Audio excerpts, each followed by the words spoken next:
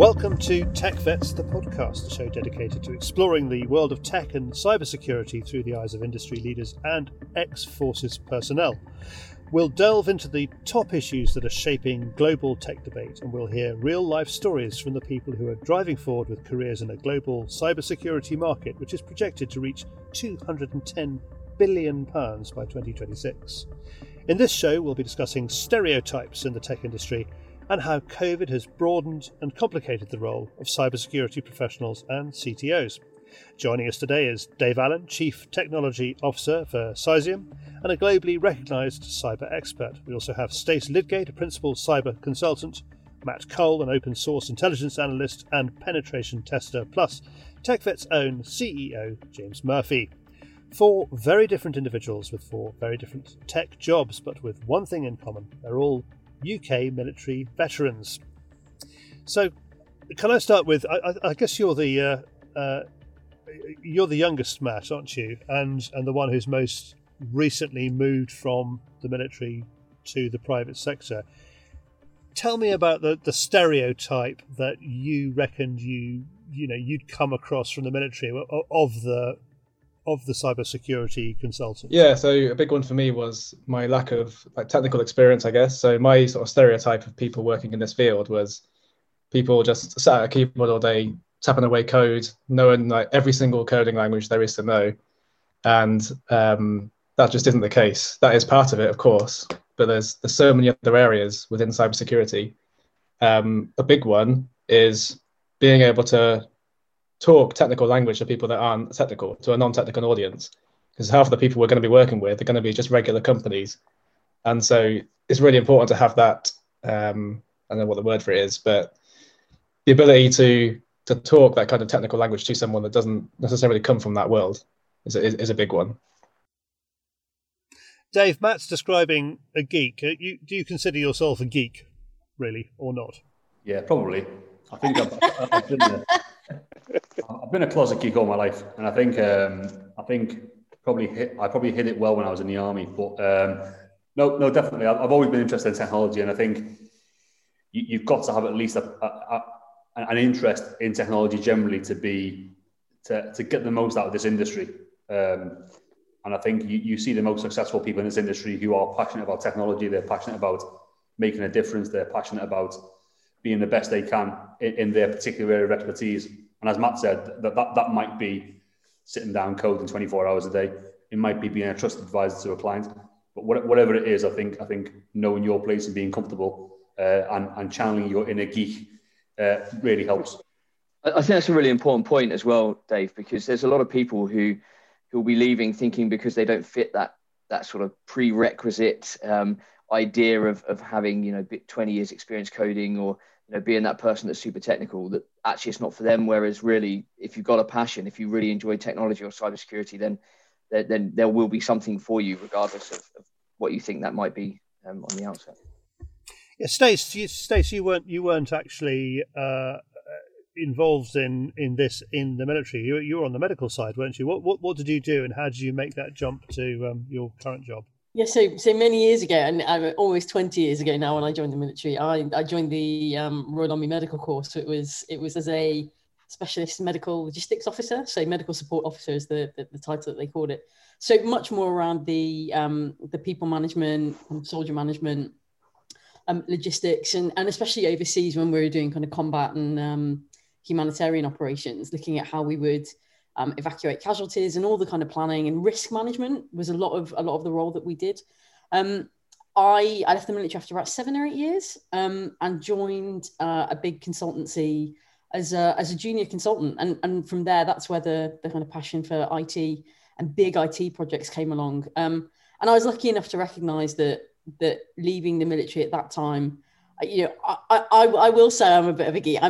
James and I are wearing a pretty good pair of geek glasses today, I can see, but always been really interested in technology and how things would work. And I think I recognised that I needed to join a company that was going to give me a really good foundation education in IT, because that's the way that the world was going. And I was really lucky enough to get involved in some big digital transformation projects and do quite a lot of study alongside to kind of open up the world of tech. It was fantastic. So the skills which you brought across from your military career, was it like Matt describes, the personal skills, the people skills above all, or do you need that kind of love of technology too? I think you need that love of technology, because there's always going to be a love of what you do, right? I mean, none of us would go to work if we didn't have that passion. But Matt's absolutely right. That ability to translate complex problems in technology to people that maybe don't understand that is a real skill. And problem solving, time management is another really great suite of kind of skills that I think a lot of veterans and ex-military people bring with them. I think on that one stage as well, I think what we've seen, the differentiator between a good person in this industry and a person who doesn't do so well, it is that passion and interest. And I think you've got to care, and it comes across the clients, it comes across your colleagues. Like, if you care about something, you'll go the extra mile, you'll try and figure it out. You'll sit down till late at night trying to reverse engineer the problem, whether it's a person problem or whether it's a technical problem. I think really giving can we swear? Are we allowed to swear? Giving a shit about what you do, I think is important.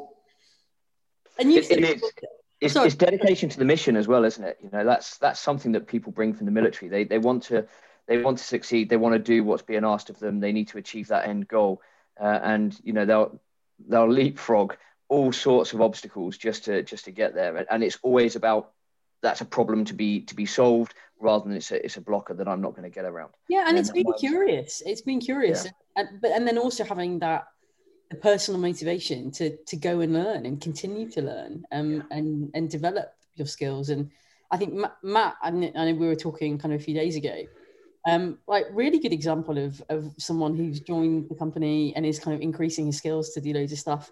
You know, I will hold my hands up and go, there's so much about cybersecurity that I need to learn.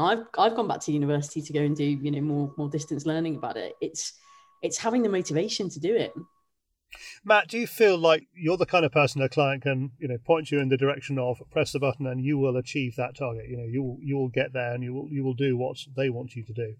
Yeah, absolutely. I think it's embedded in all ex-military people. I think it's the ability to, well, not like James said, it's that dedication to the mission, isn't it? When you've been told to do something and you've got a job to do, you're probably going to see it to the end. You know, that's just the way we're wired.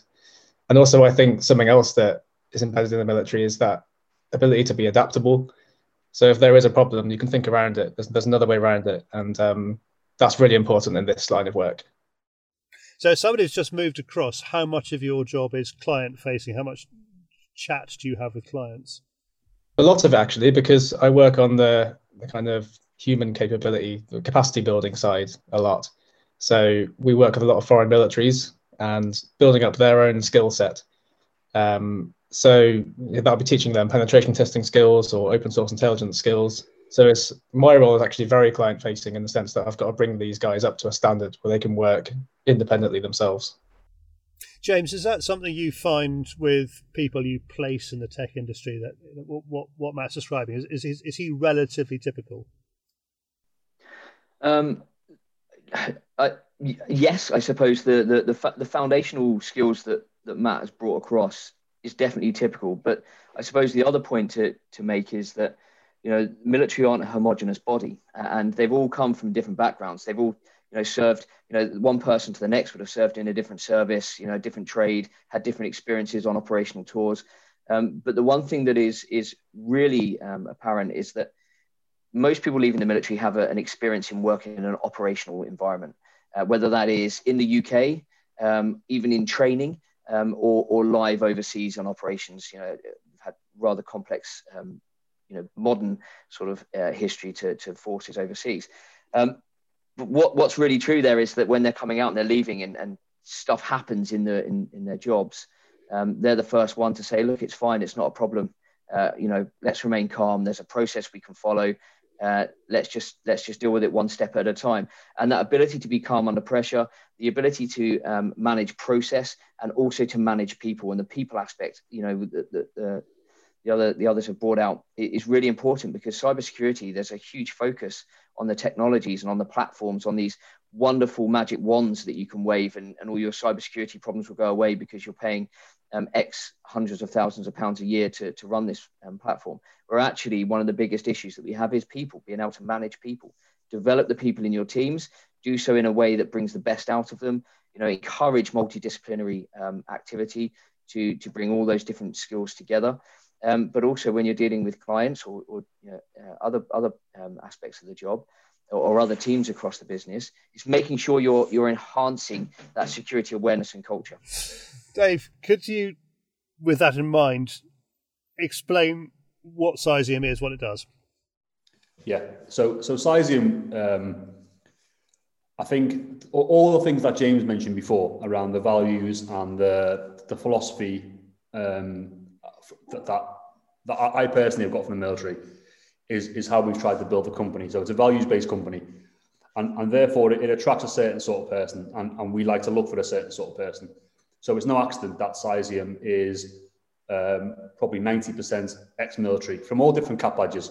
Matt's from Intelligence Corps, Stacey's from the Medical Corps, I'm Royal Signals, and I think for us that those things come first. So the values come first, the ability to work well under pressure comes first, the passion in anything, whatever it is, whether it's a particular technology, whether it's a particular theme. We like to encourage that passion. So, for example, Matt, a great example where he come across to us as an intelligence analyst, OSINT specialist, Arabist, Germanic specialist. I think what we've done is we try to focus on all those attributes and see where he can work within the company, and he's a great success. But because his passion and his interest was in penetration testing, then we've supported that, and we've helped him get to a point where he's a qualified pen tester. And I think for us as a company, that's more important than saying we do X, Y, and Z. For us, we can say we've got a cadre of experts, we've got a cadre of specialists. We are the Swiss Army knife cyber consultancy. If our clients have got a problem, we're able to deploy a variety of skills to help solve that problem. And more importantly, we're able to communicate it in a language that the client understands. There's no point in Matt doing a pen test and finding all these holes in a system if we can't work with the client and articulate what those holes would mean, how they need to prioritize their money to fix those holes, what the plan looks like to sort of remediate it all the skills that you learn in the military around putting things in order, around being able to communicate good and bad news to people, manage under crisis. That's what everyone in the company needs, regardless of what role they're in. So to distill it down, we are that Swiss Army knife consultancy. What we do is we help our clients survive, thrive, become a more effective organisation in a digital age. And what's the market for these services? Is it growing? Is there a need for more cybersecurity? There's a need for more resilience. I think the market as a whole, I think for too long, penetration testing has been held on this pedestal of that's all cybersecurity is. And I think what we see with our clients is they're getting quite fatigued with pen test reports that don't really help them solve their problems. The pen test report is really important, and pen testers will always be an important part of our organisation. But I think the industry needs people that can help them advise on digital resilience. It's going to go wrong. When it goes wrong, what do you do? Who do you call? What things you need to be put in place so that the outage to your company is reduced?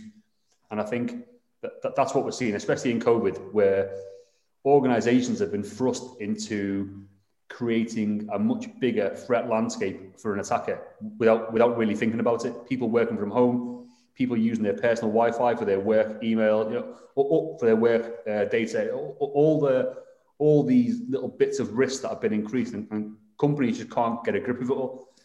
So there's no point in trying to build a big wall, like James said, a big, multi-million-pound wall around your company with flashing lights everywhere that tell you, your cyber's okay. I think companies need to invest, and they're starting to, into resilience. So we've got these basic things in place. What do we do when it goes wrong? How can we react and recover quickly? And just to pick up on a couple of points there from Dave, cybersecurity is so multifaceted. It isn't just about one thing. Technology, hardware, software, yes, but also culture of your organization and your people and how well they're trained, how they handle data, the legislation that's there. What does your supply chain look like, and how is it interlinked? The world has kind of gone through this fourth industrial revolution to become more digital. So cyber security at the very heart of that, keeping it safe and secure, is always going to be important. But it isn't just about one thing. There's so many different aspects to it. Yeah, and I found as well that the military are really good there because, I've worked with people who are so fantastically amazing at what they do. You know, their fingers on keyboard, code running down the screen. They're all over everything they do, but their world sits within that screen and they don't like looking beyond that and dealing with the people aspect of it. And they may not want to step back and take a look at the bigger picture. And one thing I find from a lot of the service leavers, once they're drawn into a new role after their military career, one thing that hiring managers then come back to me and say is really cool is the fact that they are able to step back, look at the bigger picture, see the various different things going on and appreciate that it's more than just a one-trick pony. It's more than just a pen test report. It's more than just writing code.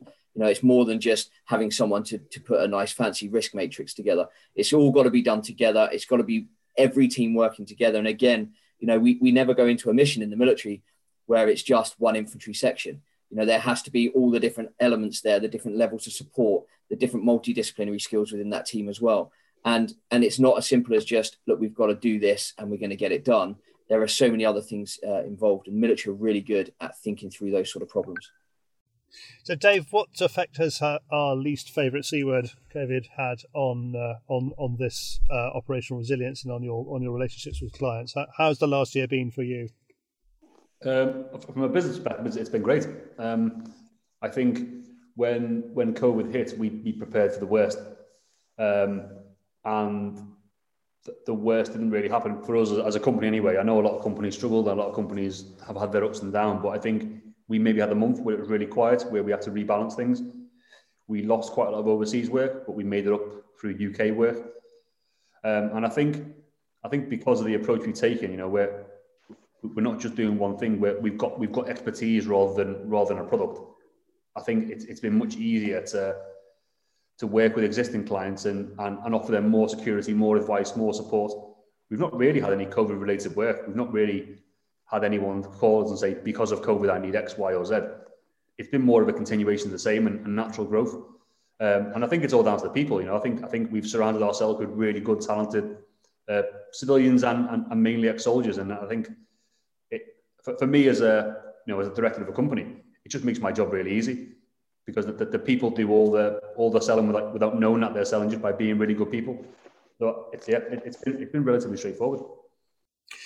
In terms of working from home, though, you must have changed a bit in the way you've done things, and there's a kind of popular imagination of the CTO able to work from a laptop from wherever they are, but we've also heard in this chat that there is a lot of relationship involved in this job too. So how have you managed that? So again, I think as soldiers, we're all used to working in different environments, sometimes on your own, sometimes as part of a team, you know, and I think as a company internally, we've managed quite well. I think I personally have struggled with remote workers and trying to organise myself how I think about remote workers and how we manage the work. But I think as time's gone on, I've just learned to trust the guys that they know what they're doing. We don't need to watch any clocks. They start work whenever they want. They finish whenever they want, really. As long as the work's done, the outcome's there. It's up to the individuals to manage their time and manage the clients they've got. My job really is to make sure that people are okay. They're not working too much, which is a big risk, I think, for us as a company, and a big risk for the type of people we've got in the company. They want to just keep going until the job's done. It's not a 6-month tour. This is a career. You know, there's 10, 20 years ahead of us here. So I think trying to change that mentality is important. But most of the guys here, they're on their second or third careers anyway. They're all mature adults, so it's been easy. You know, I don't want to overplay my own struggles. I think it's been relatively easy because of the people we've got. But is that down to in part because of the sort of decentralized command and the way we lead within the MOD? I mean, I imagine you've taken a fair bit from that. You've got to trust that you issue your direction, you provide the strategy or the mission and tasks, and people get on with it, right? And you trust them because they know what they're doing, they're confident in themselves, and you've got that culture.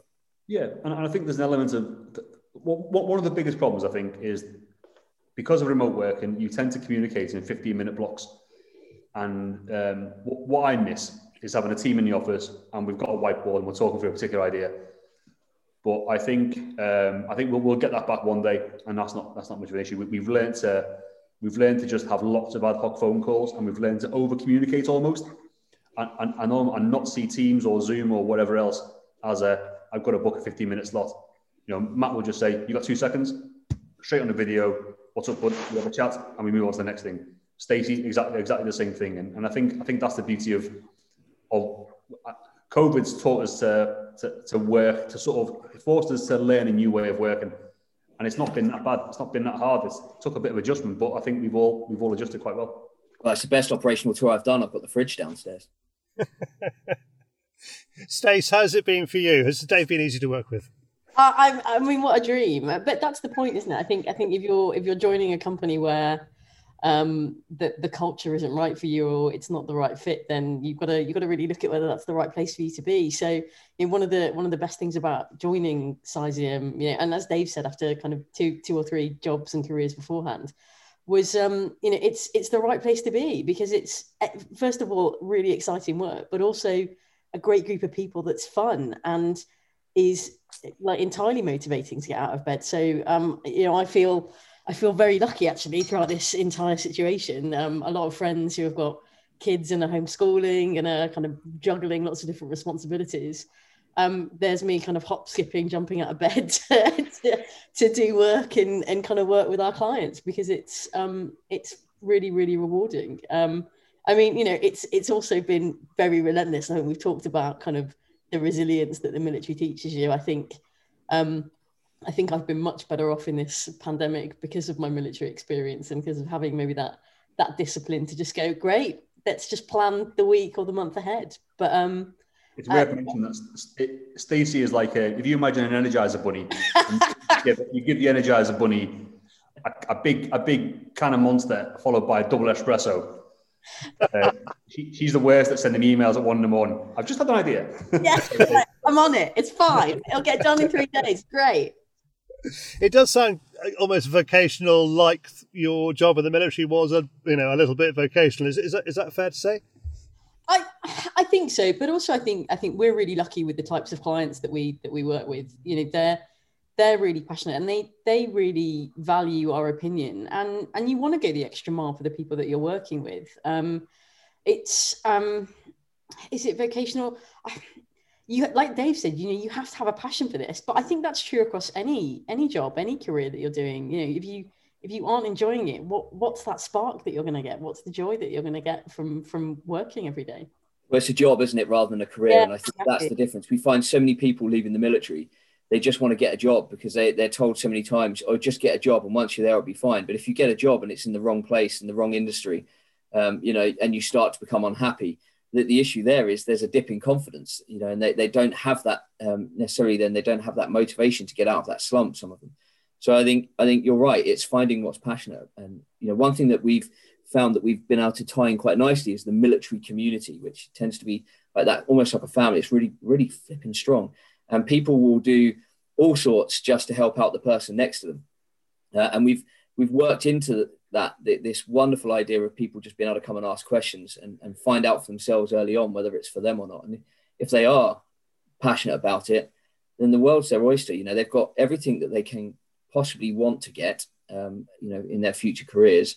It just needs them to work hard to get it. And I think that passion will help them do that. You can't, if you're not passionate, you're going to struggle, you know, and Dave and I have had this chat previously, but, you know, if they haven't got it in them, that continuous, and Matt, Christ, I mean, imagine how much stuff he's had to really, you know, dig out blinds to do after hours to make sure that he's still hitting the mark on his learning development. You can't do that if you're not passionate. You've got to have that drive.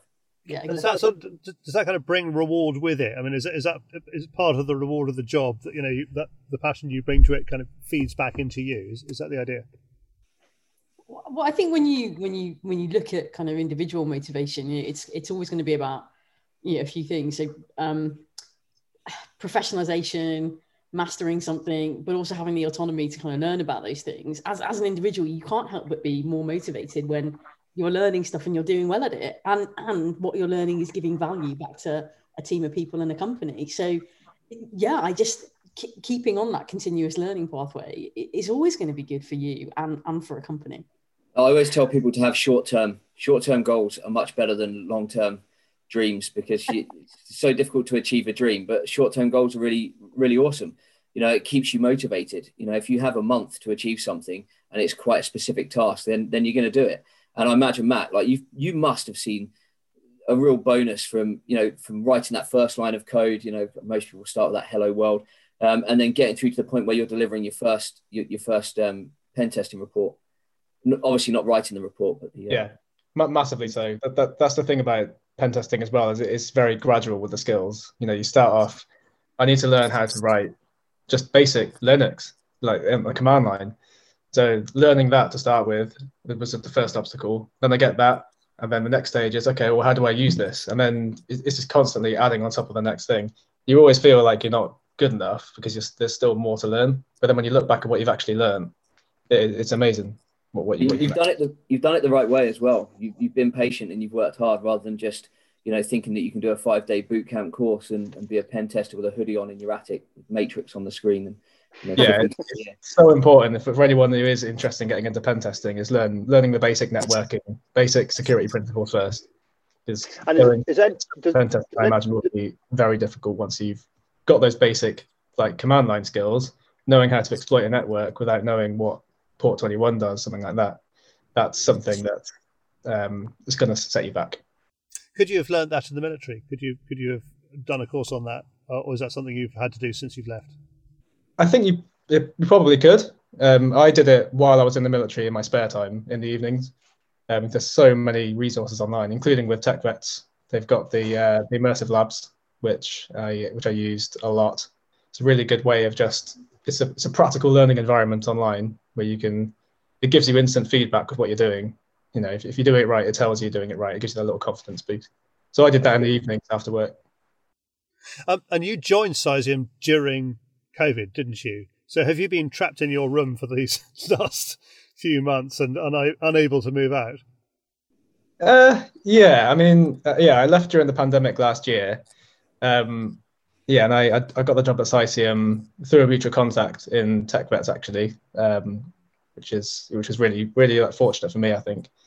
In terms of being trapped in my room, I mean, not really, because a lot of my work has been overseas with foreign militaries and things like that, doing the capacity building. So I've been quite fortunate in the sense that I've been able to travel still. A lot of people haven't been able to, have they? So I'm quite fortunate with that. So where have you been? I've been to the UAE, but several times. So only one country at the moment, but that's terrific. That's several countries more than most people over the last year. So that's very good. Dave, can I ask about Matt's situation? I mean, are you finding that people you're taking on like Matt are able to kind of get out there and do a lot more, or do they tend to sort of get locked into their laptops and just do that? No, anytime I ask Matt if he can do something, he says yes immediately, and then thinks about how he's going to do it afterwards. I think it's an admirable quality, and I think it's one that most soldiers have got. They'll say yes and then think about right now what. And I think that kind of attitude is fantastic. And it's like I said before, it just makes it really easy to work with. And I think what's also important is that Matt, picking on Matt because he's on the phone, but he's also really open and honest about when he can't do something. So he'll say, yes, I'll give it a go. But he'll immediately come back a day later and say, I'm struggling with this bit, or I need a bit of help here. And luckily, we've got the team internally to be able to answer the questions. But we still use TechVets. We still ask questions to the military community. There isn't a problem that hasn't been solved that hasn't had a thread somewhere on TechVets talking about it. And just to touch on the point before about training and courses, about certificates and things like that, there's nothing that you can't find online. I think the important thing is finding the person that helps you find those things online, because there's quite a lot out there. If you were to, and Matt will be able to tell you, start from scratch, you don't know where to look. And I think TechVets provides the community to help you know where to look. Yeah, I think that was a big problem actually that I wanted to cover really early on when I took over at the helm. I think we get people coming out And what do they want to do? First and foremost, they're getting all sorts of courses thrust into their face. Do this, do that. At the moment, I'm seeing people leaving doing Pen Test Plus and CEH. Look, they may be really credible, but they're just not being recognised by hiring managers in industry in UK. So already they're barking up the wrong tree and spending money doing so. But then, like you said, there's so much stuff that's open source. I mean, there's incredible amounts of stuff out there on open source. People just log on and access stuff for free. But the issue they have is, how do you show someone where the right stuff is, where the stuff that's actually worthwhile doing, and seeing the wood for the trees. So we've put together a framework that at least gets people from zero through to the point where they can understand how to use networks and, network administrator, system admin sort of roles. And I thought that was really important, because all of a sudden we're managing expectations. And like you say, then we've got that community, and what better way to do it than use people like yourselves who are already out in industry doing it for real, who are able to give back. And, what we do see, from Sizing amongst others is that real sort of ingrained, principled approach that military have to help each other out and give back. And that's what we see on all the channels. And it's particularly active at times, with people jumping on calls to walk people through stuff, given the right signposts for the right stuff. So it works really well. James, is that your top advice for somebody who's considering leaving the military and going into cyber at the moment, that, take advantage of courses, or are there other things you put above that? Yeah, absolutely. And we saw this with one of our members, in fact, a few of our members, where they've had this idea that they want to be, a pen tester or a security analyst, whatever it may be, and they haven't done their research up front. And that's left them in a position where there may not be enough jobs in there. It may be that on top of that they're not going to hit that sort of baseline salary that they need to pay for their bills when they leave the military. So there's these sort of considerations that people need to take real sort of, grab the bull by the horns and really dive into it. Because if you don't understand your pathway from the get-go, you're going to waste an incredible amount of time and money. And then beyond that, just understand that there's a community there to help you. And implementing skills is a lot more important than waiving a certificate. And now the certificates for training, they're fantastic. They benchmark your skills. It's a common industry language. If you pick the right one, it's going to help you get through the CV sift. But when you get to interview and someone like Dave says, look, here's a practical question, here's a problem, how do you solve that? If it's not an exam question, how are you going to know how to do that? And the 5-day bootcamp courses are great for consolidation, but they're not going to get you from zero. They're not going to give you a real good understanding on how to implement those skills. So what we recommend is use the community, grab hold of someone in there and get them to help you set up, your own home network, your own, spin up a virtual machine on a network that you've created that you can just fail and fail and fail again. And every time you fail, you learn so much more than you would on a 5-day course, until you get to the point where whatever problem's thrown your way, the tools, the processes, the methodologies, and you can apply those and adapt those to suit whatever problem you face. And that's something that we need more of in cyber anyway. I think I'll jump in there as well, mate. I think whenever we interview someone, we always throw in a practical scenario-based question. So, and the test of the individual isn't a certificate. Like you say, the certificate, it says to me, yes, you've done the basic skills and you can pass that course. But it's the practical application of those skills that's really important for me. I want someone who can hit the ground running. I want someone who can do that job. If they're coming in demanding a 40, 50k salary to be a pen tester, they best know how to run a pen test. They best know how to run a pen test on a large enterprise environment with multiple stakeholder management, to be able to write the report end to end, know what happens when something doesn't work. And they've got to be able to articulate all that in an interview. If they've done a 2-week CRT course, that's fine, but that puts you at the bottom of the pile when it comes down to your expertise and your experience within that area. And it's not because you're a bad person, it's because the competition is so fierce. You're at that sort of level, you're competing with guys who've been in the industry for maybe 10 years. So there's just a huge bit around expectation management. And I think a lot of these trading companies are doing that badly. They're saying to soldiers, if you come and do this course, the average salary is 40, 50k. Well, it is, but it's 40, 50k for someone who's experienced, who's been doing that job for a few years. It's not for someone who's just done the course. And I don't know how we address that. I think TechFest is doing a great job of doing that. I think HR is broken. HR is broken regardless. And I think that's something that so many of us are trying to fix. And I see so many people across industry trying to fix it. I've seen some really great ideas for interview. Like rather than send me a CV, show me your GitHub. If you can show me your Git repo, I can see exactly what you're doing in your own time in code and, or write-ups or whatever it is you want to pop in there. And showing that evidence rather than this horrible traditional CV, which is so difficult to write. And you're excluding people that may have dyslexia, may have learning difficulties. It may even be on the spectrum. We don't tend to get those necessarily from the military as much, but these are people that have got minds that are so much more adept at certain problems in cyber that people like myself won't ever be able to solve. But we're not giving them the leg up because they've got to write this stupid CV that's just a load of text. And we all have the same personal summary, right? Stace, what advice would you give to someone considering leaving the military but who's probably too scared to take the leap in this economic climate? I think the biggest one for me would be do your research. So we talked before around the culture of Cesium. It's just a small startup company that's got some really great values. But there's an inordinate amount of different companies of size and shape there. And I think you've got to be really clear on what is going to be right for you. Is a bigger company where you do go in at a more junior level to take on that experience. Do your research about what is out there. Is freelancing right for you? Well, if you haven't got the experience, then probably not. Are you going to get those jobs like James says? So I think do your research, use those networks that are there, LinkedIn, TechVet, reach out to people. I think don't underestimate how much people, especially the ex-military community, want to help. So Matt, this process of moving from military to the private sector to the job you're in now, and the way that Stace and Dave and James have described it, does that ring true to you? Is that basically what happened to you? Absolutely, yeah. Just to copy Stacey, basically, using the network wisely is the single most important thing from my personal experience anyway. I wouldn't have been in this job without meeting the mutual contact that Cesium had with me.